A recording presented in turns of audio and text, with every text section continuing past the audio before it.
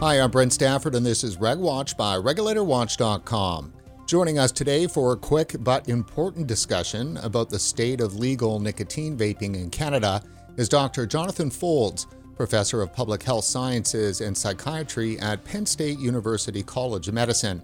Dr. Folds is a trained clinical psychologist and has spent most of his career developing and evaluating methods to help smokers beat their addiction to tobacco.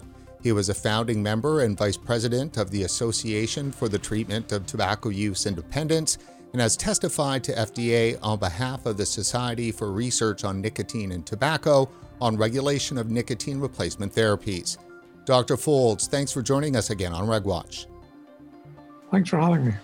As we've been discussing on our show over the past year, it appears that Health Canada is taking a wrong turn on vaping. Dr. Folds, from your perspective, what do you make of Health Canada's track record on vaping? I should say that Health Canada has a good reputation for tobacco control. Canada has done a good job of reducing smoking. It's gone down in adults and it's relatively low in young people as well. And I think those Health Canada's had to deal with the increase in e-cigarette use in young people and the fears about what that could mean. So my own opinion is that overall Health Canada do a good job in tobacco control. I personally disagree on some of their recommendations for how e-cigarettes should be regulated in future. And I actually wrote to Health Canada when they asked for people to share their opinions on this. For example, they've recommended that there should be a cap on the nicotine concentration in e-cigarettes. And I think that the logic there is that by putting a cap on the concentration, somehow that would make e-cigarettes less addictive. And so the idea here was that kids would be less likely to become addicted if e-cigarettes were less addictive. But I think we know with almost certainty that's not how it works. And vapors know this too, because the nicotine that you get from an e-cigarette is not just determined by the concentration of the nicotine in the liquid. It's determined by the device and the way it works and how much heat is delivered to the coil and by the relative amounts of vegetable glycerin and propylene glycol in the e-cig, a whole bunch of factors. It's not just about the concentration of the nicotine. The reality is that whether it's Canada, the United States or the UK, there are more than dozens of devices you can choose. You can choose a closed pod system. You can choose a mod device that you can adjust. You can change your coils, you can adjust your wattage and all those kind of things. So it's not as if we have one kind of device and the only thing that's changing is the nicotine concentration. But in the case of Juul, they were able to compare the effectiveness of their products in helping people to quit with the same device in different countries. And in different countries, there were different concentrations available. So they were able to do a kind of natural experiment comparing Juul 2% in the United Kingdom with Juul 5% in the US. And the evidence suggests that the 2% was less effective in helping people to quit smoking. But the other part of this kind of nicotine cap regulation is that if you understand the way people use these products, and even if they use the same product, if somebody wants to get the same amount of nicotine from, let's say, a less than 2% product versus, say, a 5% product, they have to inhale more stuff, right, to get the same amount of nicotine. And we tend to believe that the nicotine that they're getting is not really the harmful part of inhaling, whether it's aerosol or smoke, it's the other stuff. And so if you have to inhale twice as much or 3 times as much aerosol to get the same amount of nicotine, which you can do, so it won't achieve its aim, but if you have to inhale twice as much stuff, meaning all the other stuff that's in the aerosol, you could potentially do harm, right? And that's the way people tend to use these products. They tend to, if you cap it at a lower level of nicotine concentration, the person using the same device would have to inhale more. And so it may actually have the opposite effect in public health as was intended. Dr. Folds, what about flavors? Health Canada is still considering a nationwide ban on flavors. Is that wise? My opinion on flavors is that, and my rule of thumb for the way e-cigarettes should be regulated generally relative to cigarettes, whether it's on flavors, whether it's on nicotine delivery, whether it's on taxation, doesn't matter, is that less harmful products like e-cigarettes should never be regulated more aggressively than cigarettes. Okay? If you want to encourage people to switch from a product that will kill 50% of users when used as intended to one that's much less likely to kill you or cause you diseases, then whatever you do with the harmful product, the cigarette, you must not regulate it more stringently with the less harmful product. So for me, what that means is that, fair enough, you may say we should not be selling flavors called, unicorn fart or any silly title that seems like it's going to be attractive to young people, right? And there are thousands of flavors out there, some of them with the same name as products that young people tend to like to use. I think it's reasonable for regulators to say, no, we don't need 1,000 flavors. We don't need flavors that seem to be geared to young people. We should rationalize it. What I don't believe is that the flavors should be just stuck to tobacco flavor. In the United States right now, we have menthol flavor tobacco products, cigarette products. We have them tobacco flavor. So my view is that you should actually give the less harmful product a little bit of a break. So in my mind, the way I would think of that is you should allow tobacco flavor, you should allow menthol flavor, you should allow mint flavor.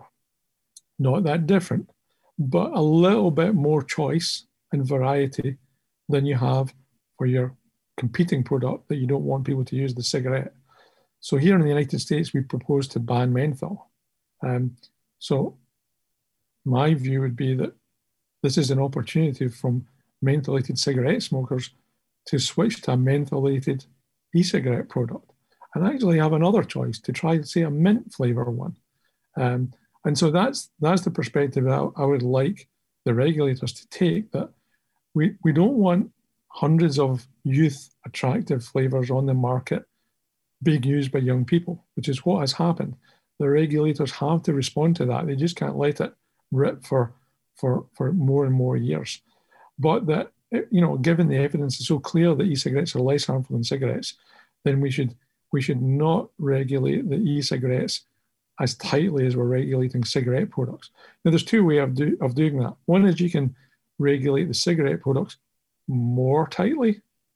You can increase the tax on them and various things, or you can regulate the e-cigarette products in a way that gives them a slight leg up. And that's what I would suggest.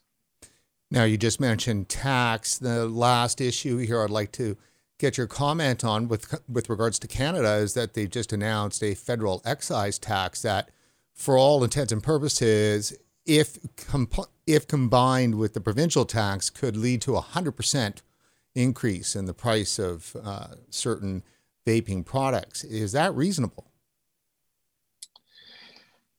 Well, given what I just said, I don't think that's the right way to go. I think it's inevitable that almost all consumer products are going to be taxed. The governments are going to tax products. So I don't think it's reasonable to say, oh no taxation on e-cigarettes or any other product for that matter. I think that the taxation should be proportionate to the harms and to the things that you want to discourage versus encourage, to the danger of the thing. And so, given what I said before, whatever the taxation is per use or per pack on cigarettes, then by all means tax e-cigarette products, but don't make it anywhere close. Make it that e-cigarettes are clearly less expensive in terms of the taxation component of the price than cigarettes. That's the way I would do it. Let me just ask, just so we've got it kind of on the record, in your professional opinion, are nicotine vaping products a viable option for smokers who are seeking to quit? Absolutely. Absolutely. I mean, the evidence is clear on that. We just this year published a paper based on a trial, a randomized controlled trial that was actually for smokers who did not plan to quit. And they were randomized to either high, medium, or placebo nicotine e-cigarettes, or a cigarette substitute that didn't involve an electronic device at all. And it was for smokers who were interested in using a product to reduce their smoking. And we found that if they were given a device that delivered nicotine similarly to a cigarette, then it did reduce their exposure to toxicants from their cigarettes, even if they used the e-cig in conjunction with the cigarettes. So what we call dual use. But one interesting finding that was not really what we were doing the study for was that the people in that high nicotine e-cig group, as the trial went on, became more likely to quit, significantly more likely to quit. Now, the quit rates in this study were not high because it wasn't even a study designed to help people to quit smoking. But by 6 months later, the smokers who were randomized to the high nicotine e-cigarettes, about 11-12% of them had quit smoking completely. Whereas for the people not randomized to an e-cig or randomized to a placebo e-cig, it was between 0 and 3%.